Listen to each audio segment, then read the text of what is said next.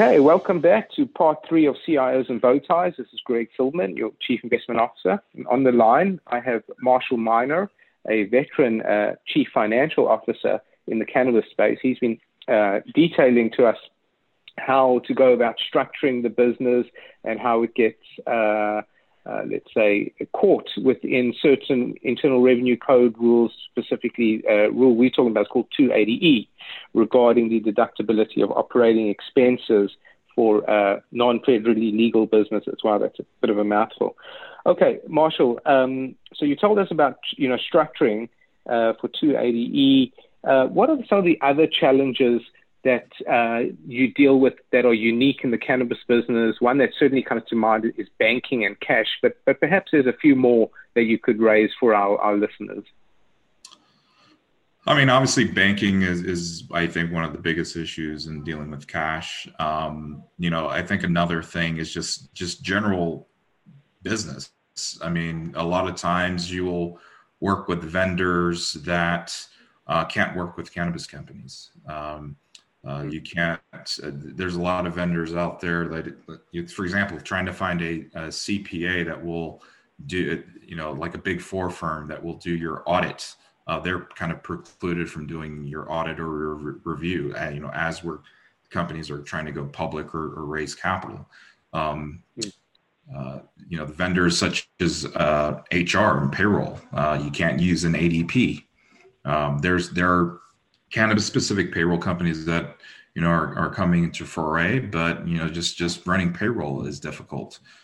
Credit cards, it's difficult to purchase things, just even non-cannabis things without a credit card. So can't even necessarily get a credit card for your companies. Sometimes it's very hard to qualify for financing if you want to buy a fleet for delivery drivers or your delivery vans.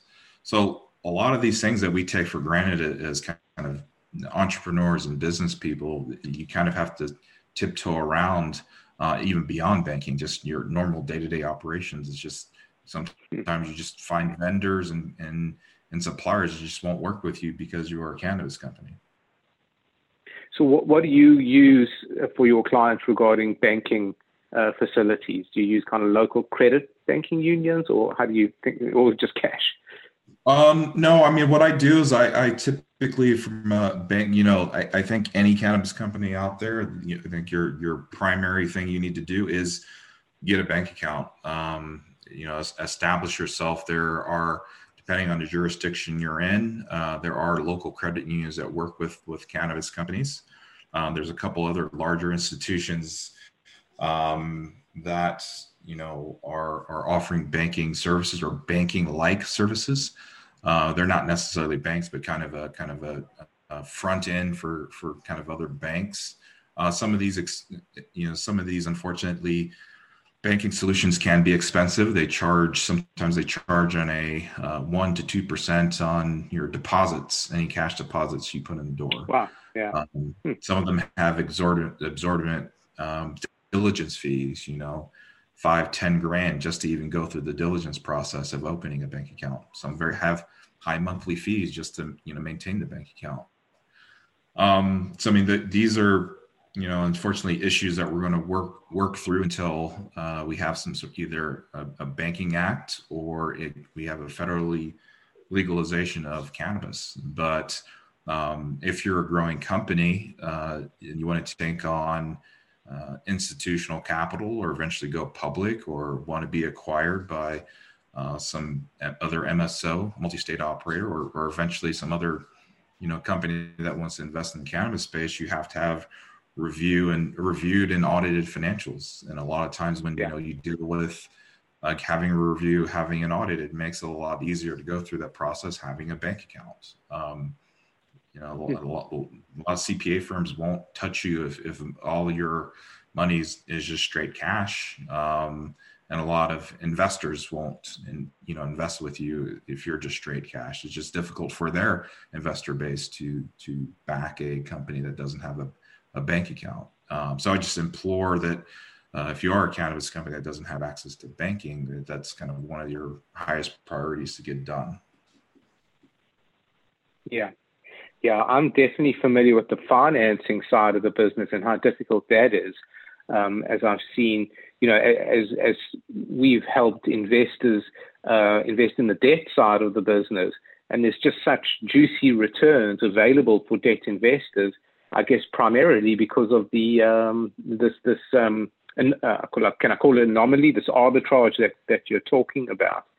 So, everyone's got an opinion, so I grant you that, and I probably know just as much or less than you do. But what's your sense as you kind of ply your trade on the federal legality side of things? And what happens? Does it become federally legal, and then all of this cottage industry kind of just falls away as everything becomes mainstream, or is it a piecemeal process? Or I'm just curious, given your vantage point, what you see happening on the regulatory side. I mean, obviously, with 4 more states, legalizing with the kind of this election, we have a bulk of our states now that are legalized from medicinal and recreational perspective. So it's just a matter of time where almost all the states will be legalized from a state level perspective.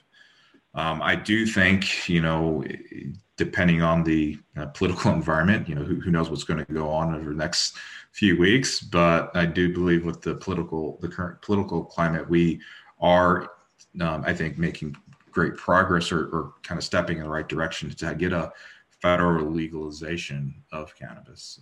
With that being said, when that happens, not if, but when that happens, obviously banking will be one of the biggest things that will be a benefit from the legalization, which will, I would say, legitimize the industry a lot more. So that's when true institutional money can come into the industry. You'll have beverage companies, other consumer product companies come invest into cannabis. I mean, and also just investors, they want a return, and cannabis is a high growth industry. We don't know the true market size of it, so very attractive. Right. Yeah, and the international side as well, of course. So, do you think a lot of the expenses that you go through to, structure things to accommodate a 280E, and a lot of the, I guess you said, a lot of the upfront fees you pay institutions just to simply bank cash with them, do you see that just going away? Or do you see, I guess, more efficient industry coming out of it? I'm just curious, is this kind of a big bang event, or just more of this, 5 states here, 5 states there, and then all of a sudden we realize the whole of the United States is actually legal from a state perspective? I think I don't think overnight, we'll see a change. I think it'll be a gradual shift. There'll be some states or cluster of states that will work together because the scenario of crossing state lines, for example. Yeah. But I do think from a banking perspective, it'll take some of the big boys, the Bank of America's, Wells Fargo's of the world. It'll take them a while to get up to speed, because obviously there is a certain level of diligence and compliance when it comes to banking the cannabis industry. I'll take gaming for example. Not every bank will openly bank gaming companies, and that's been a legalized business for a significantly long time. So the gaming industry is still kind of goes through that somewhat as well. But there is a lot of capital on the sidelines that's ready to invest into cannabis, and the path to kind of to get that institutional capital is that we have to have clear and transparent banking availability to cannabis and the cannabis industry, and cannabis companies to bank with these companies.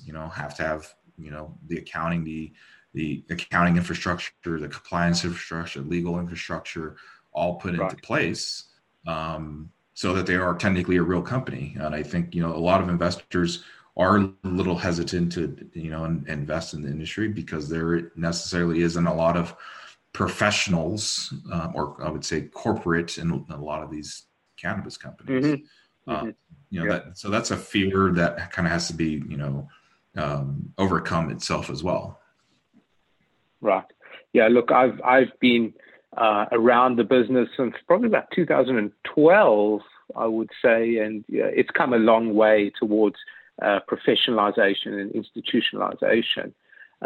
Interesting today, I haven't heard the word COVID mentioned once in all of the media, which I think is quite funny given where we've come.